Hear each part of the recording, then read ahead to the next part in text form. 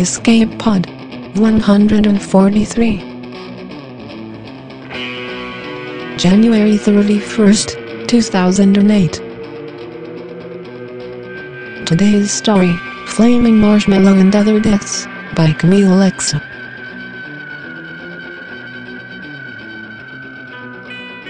Hello, and welcome to Escape Pod. I'm Steve Ely. We have a fun story this week with a protagonist that some of you will really relate to. It didn't warrant an upfront warning, but I'll give one now. If you really don't want to remember your high school days, this piece may be somewhat traumatic. I've talked a fair bit in past episodes about the importance of continuing to reach new audiences with SF. There's the truism that the golden age of science fiction is 13. And here's something that's been bothering me a little bit. I actually have conflicting opinions about this. I went to Borders this past weekend. My wife wanted the next novel in this young adult series she's been reading, Scott Westerfeld's Uglies series. These look like really good books, a future setting with teenage characters. I'm looking forward to reading them when she's done. And I was delighted to see that this particular Borders had an entire section devoted to adolescent science fiction and fantasy. This is good news. Teens are clearly reading, they're excited about the genre, there's a lot of stuff out there for them, except that it was all, certainly more than 90% of it, fantasy. I'm not even talking about what's good and what isn't good, I'm just talking about volume. Now, I'm not one to criticize if fantasy's what people want to read. I love it myself. And Harry Potter's clearly had a transformative effect on the industry. But is there really no room at all at that end of the market for science fiction? For exciting the next generation about what could happen in our world? I'm wondering if we're past the era of Heinlein juveniles and A Wrinkle in Time and the other SF that took me as a kid. Come to think of it, most of what I was reading weren't young adult novels anyway. They were whatever SF I could get my hands on. If my parents knew what was in those John Varley novels, I'd have been in trouble. And maybe that's what younger readers are doing too. But I'm a little concerned. I think there's space for more SF at that end of the bookshelf. For the sake of the next science fiction readers, and also because I'd like to read some more of it myself. So, this week's story is Flaming Marshmallow and Other Deaths by Camille Alexa. Miss Alexa lives in Portland, Oregon, and has over a dozen short stories and poems in print. This story will appear in an upcoming print anthology called Machine of Death, edited by Ryan North, Matthew Bernardo, and David Malky. After you hear this story, you should have a good grasp of the anthology's concept. The story is read for us by Danny Cutler of the Audio Addicts audio drama community and the Truth Seekers political podcast. She doesn't know this yet, but the closer we get to Super Tuesday, the more attention I pay to Danny's Twitter posts to see what's really going on between the candidates.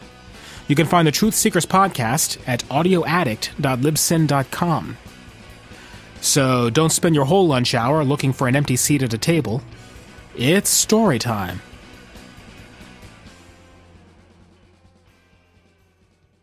Flaming Marshmallow and Other Deaths by Camille Alexa. I'm so freaking excited, I can hardly stand it. Tomorrow is my birthday. The birthday everybody waits and waits for, and until you get there, you just hate that all your old friends already got theirs, and you're the only one without it yet, and sometimes you think, holy freaking F, I'm never going to turn 16. But then you do. At first, I'm afraid I won't be able to sleep. I turn off the light, but after lying in the dark for half an hour, I turn it back on. I look at the calendar hanging on the wall above my bed. I reach up, lift it off its nail with one hand, and snuggle back under the covers, taking the calendar with me and running a finger over all the red X's marked over the days leading up to this one. It's a little cold out, and the last thing in the universe I want to do is catch an effing cold the week of my birthday. So I snuggle down into the warmth of my flannel sheets even more. I know there's going to be parties this weekend, and I'm going to want to go. This is what I've been waiting for all these months. All these years, I guess, though before my friends started getting theirs, it didn't seem like such a big deal. We were all no-nos then. Tomorrow, I'm finally going to feel like I belong. Tomorrow, I'm going to find out how I die. Carolyn! Yo, girl, wait up! At the sound of my name, I turn around.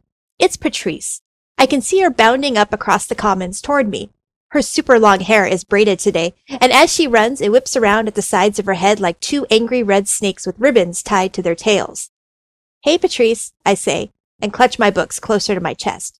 I try to walk a little faster, thinking maybe she'll get the hint. She doesn't. Today's a big day, huh? She says. I nod. She turns her head away, bites her lip. Lucky, she says. I shrug, speed up even more. It's not my problem. She's one of the smartest kids in our class and they moved her up a grade like 4 years ago. It's not my fault she's going to be a no-no for another whole year. Out of the corner of my eye, I can see Brad Binder. He is so effing cool. A burner, they say. That's hot, I think. And then I laugh to myself. What's so funny? Asked Patrice. We're at my locker, so I balance my books on my knee with one hand while I fumble my combo lock with the other.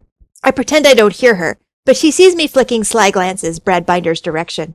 Not him, she says, rolling her eyes. You can't be serious. Shh! I try to shut her up. I wish I had some kind of freaking superpower or something. I wish I could just concentrate really hard and make her go away. Brad Binder pulls his letter jacket out of his locker, which is so close to mine, 3 other girls have asked to trade lockers with me. He shrugs his perfect, so effing perfect shoulders into his jacket and takes out just a notebook with a pencil shoved in its rings. No computer, no books, no nothing. God, that's so effing cool. Just like a burner. As Brad walks away, Patrice fixes me with one of those stares of hers. He's not that great, you know. I heard he kisses like a dead lizard. I guess you'd know, I almost say, but I stop myself. I don't want to stoop to her level, be so childish. I'm 16 today, and after school, my dad's taking me to the mall to get that slip of paper, and then I'll know where I really belong. So I shrug again instead, let it slide off me like egg off Teflon. He's a burner, I say. They're pretty cool. Patrice snorts. You know what his slip said? Death by flaming marshmallow. That doesn't sound like a real burner cause of death to me, no matter what he says. He should probably be hanging out with the chokers instead. You wouldn't think he was so tough then. I've had enough of Patrice. You wouldn't understand, I tell her, and I walk away, toward geometry class. Maybe Cindy Marshall will be nice to me today, it being so close to me getting my C of D slip. Maybe I'll end up being a crasher, like her. If only. I'm almost late getting to class. Mrs. Fourble looks at me extra sour, but I don't give a flying F. I slide into my seat right as the bell rings and catch Cindy Marshall's eye. I smile. Don't even look at me, you no-no, she says to me, low under her breath as Mrs. Fourble starts handing out our pop quiz. The 2 other girls behind her snicker. I can feel their eyes darting against my skin, sharp like the teeth of weasels. It's my birthday, I say. She turns in her seat and looks at me full on. I try to understand the look in her eyes, but I can't. I feel like it's something really obvious, like she's trying to tell me something so obvious I should already know it. I feel really stupid. Mrs. Fourble walks between us, places our blank quizzes face up on the desks in front of us, glides on by to the next row and toward the front of the room again. I look down at my geometry quiz, try to concentrate, try to ignore the heat in my cheeks and the tips of my ears and on the back of my neck. Hey, you, hisses Cindy Marshall. I look up. So did you get your slip yet? I shake my head. After school, I tell her. She narrows her eyes. I can sense the other girls, crashers both, also watching me, but I play it cool, I hope. She nods. If you get your C of D and it's crashing, anything, plane, car, bike, hot freaking air balloon, whatever, you come talk to me again, tomorrow. I have to bite the insides of my cheeks to keep from smiling. I try to look like this isn't the best offer I've got all morning. I try to look tough. I want to be crasher material. I really do. Tomorrow, I say, and she nods again, once. Not a one of those girls acknowledges my existence the entire rest of class, but I don't care. Everything will be different tomorrow. Tomorrow, my life can begin. Lunch isn't what I'd hoped for. I've spent all this time counting down to my birthday, thinking, this is the day everything changes. But it isn't. I don't feel like a no-no anymore, even though technically I don't actually know. I'm under 18, so I have to have my parent or legal guardian with me to get my slip. If I could have, I would have ditched lunch today, gone to the mall, gotten the whole thing over with. Instead, I have to wait for my dad to get off work. It's so unfair. So even if I get my slip tonight, nobody but me is going to know my cause of death until tomorrow. Well, my parents will know, and my little brother, I guess.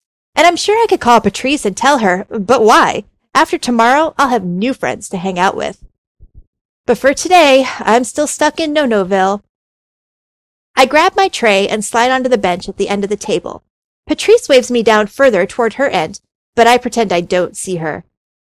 I line up my 8 extra packets of mustard and start tearing the corners off one by one, slowly squeezing out the sharp yellow and gooping it all over the top of my synthesized proteins and pressed vegetable shapes. Covertly, I scan the room, wondering, fantasizing about where I might be allowed to sit tomorrow. Who's going to welcome me with open arms? It all depends on my C of D.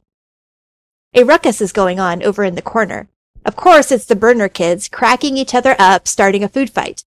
The burners, the drowners, the crashers, the live wires, and the fallers. All the violent accidentals. They sit in mingled clumps along the 2 tables in the corner. That's the coolest corner, and I'm pretty sure I'll get to sit there tomorrow, or at least close.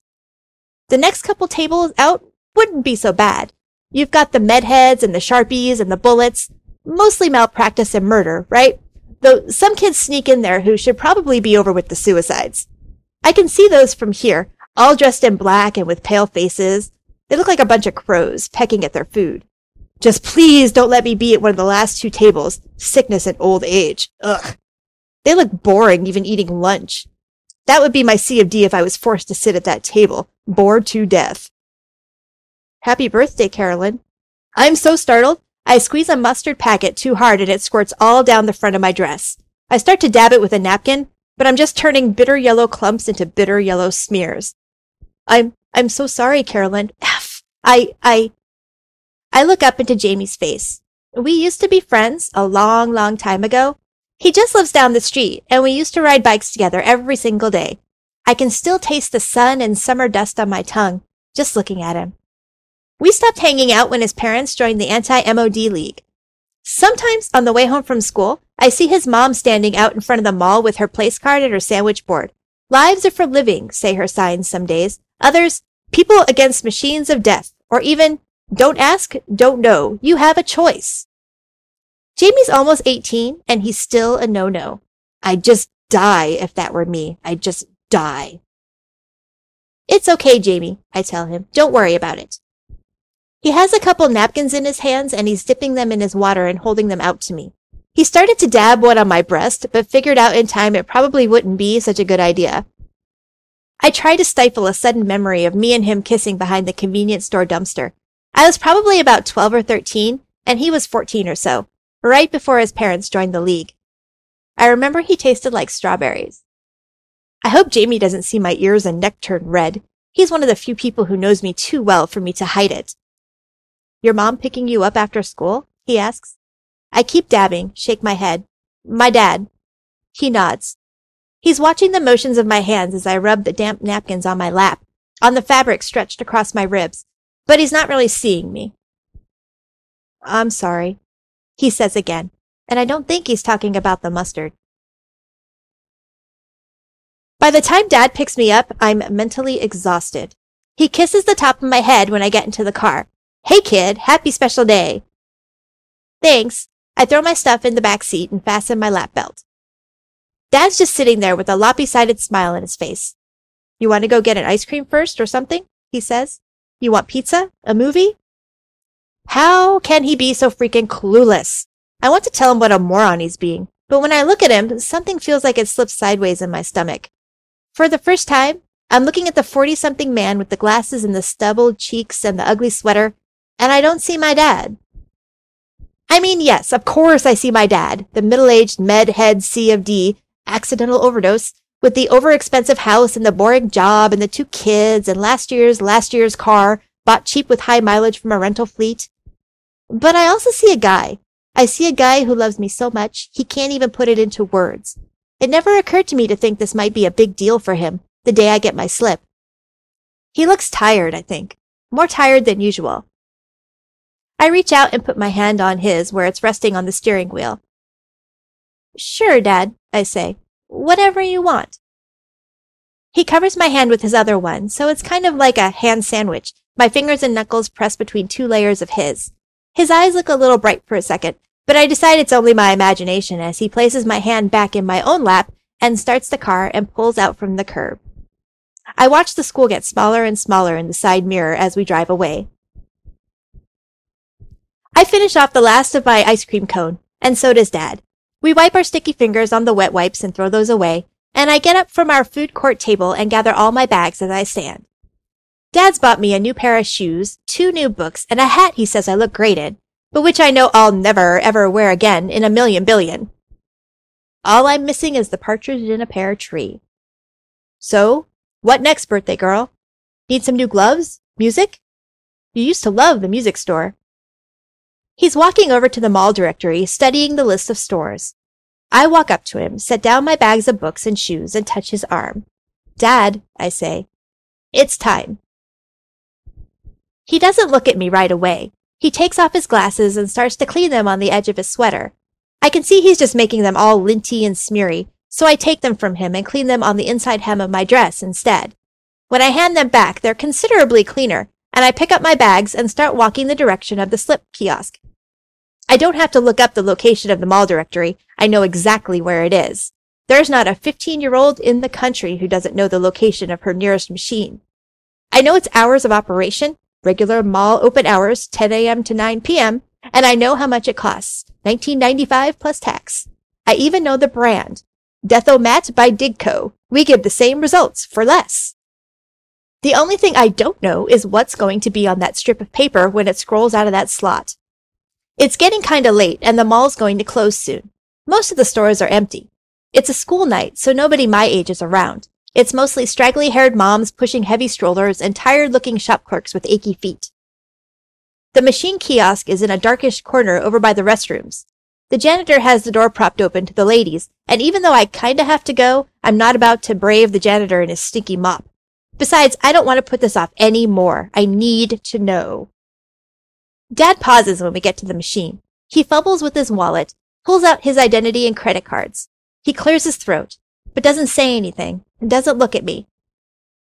I thought Dad's hand shook a little when he slid his cards into the proper slots and keyed in his and my social security numbers and other information, but I'm sure I was imagining things.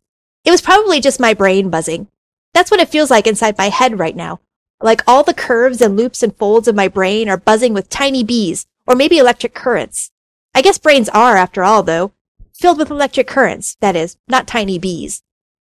The machine's green light comes on, and an arrow points to the small, shiny, self-cleaning divot in the otherwise dull metal.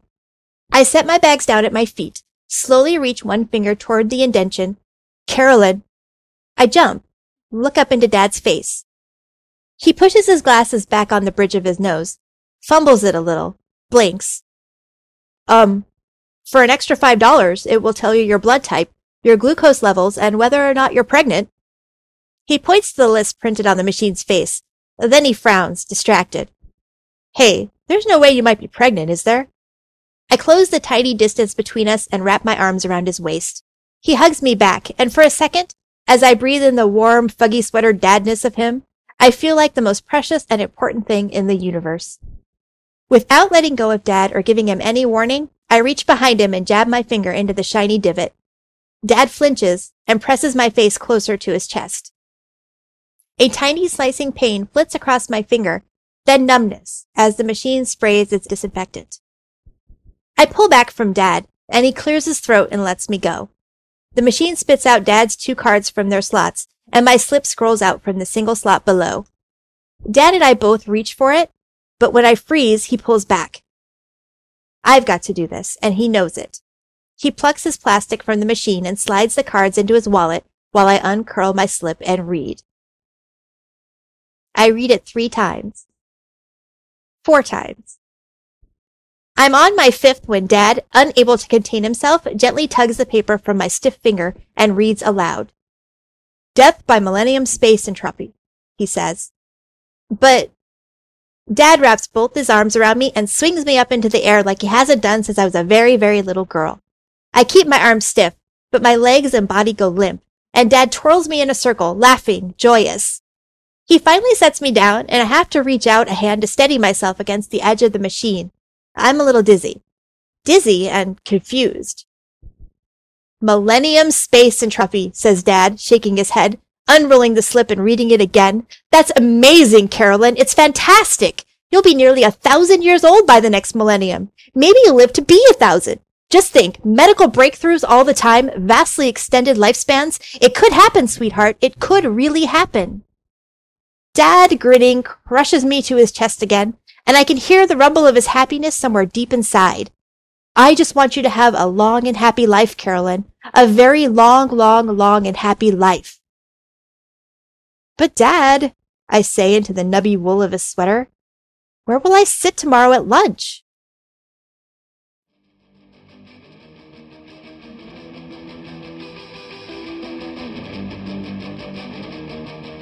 And that was our story. I have a special fondness for stories that make really logical extrapolations out of simple changes in a world. I think Benjamin Franklin's quote was incomplete.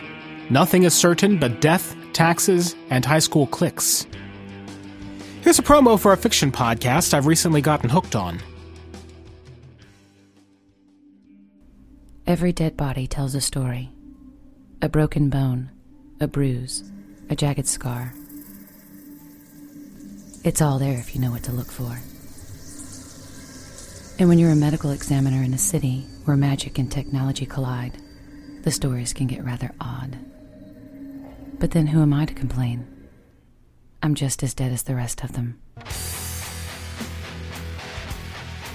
2 years ago, the vampires turned me, made me one of their own. Now I work with the police to bring down their criminal empire and pay them back for what they've done to me. Even I never guessed what was waiting for us in the shadows of this city. Evil is rising, and someone has to stop it. It's a good thing I'm not afraid of the dark. My name is Morgan Drowling. Welcome to Metamore City. Metamore City is a sci-fi fantasy podcast series created by Chris Lester. For more information, please visit www.metamorcity.com.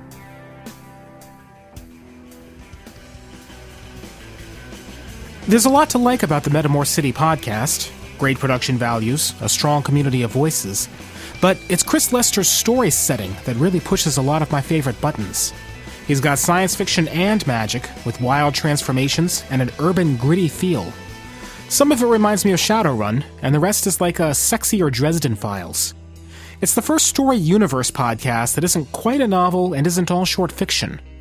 I should disclose I've also got a guest role in the current work he's podcasting, Making the Cut. Anyway, check it out. You'll be glad you did. So, feedback on Escape Pod 140, Tony Frazier's mostly comedic superhero piece, Astro Monkeys. Not a lot to say. This was a big hit with everyone. Only a few down comments. Rain said, I thought the idea in itself was okay, but it came off painfully unfunny. Yossarian's grandson felt it started off solid, but fell flat in the second half. But pretty much everybody else loved it. Bo Kyer spoke for many when he said, Love me some Norm Sherman. He made the story come alive. It looks like there's a lot of crossover between Escape Pod listeners and Norm Sherman's Drabblecast, and I'm glad, because he's doing great stuff there. There was some discussion about whether the twist ending of the story was predictable, but even those who thought it was still enjoyed the telling of it. Greg commented, I have to say that I love the super genre becoming a literary genre in addition to a graphic one. Our world really needs heroes to look up to and to point to our foibles. So, given the success of this, we'll keep looking for more stories that meet its exacting standards. I'm not sure if that means more superhero stories, or more stories with monkeys with flames coming out of their butts. Who knew that's what this audience demands?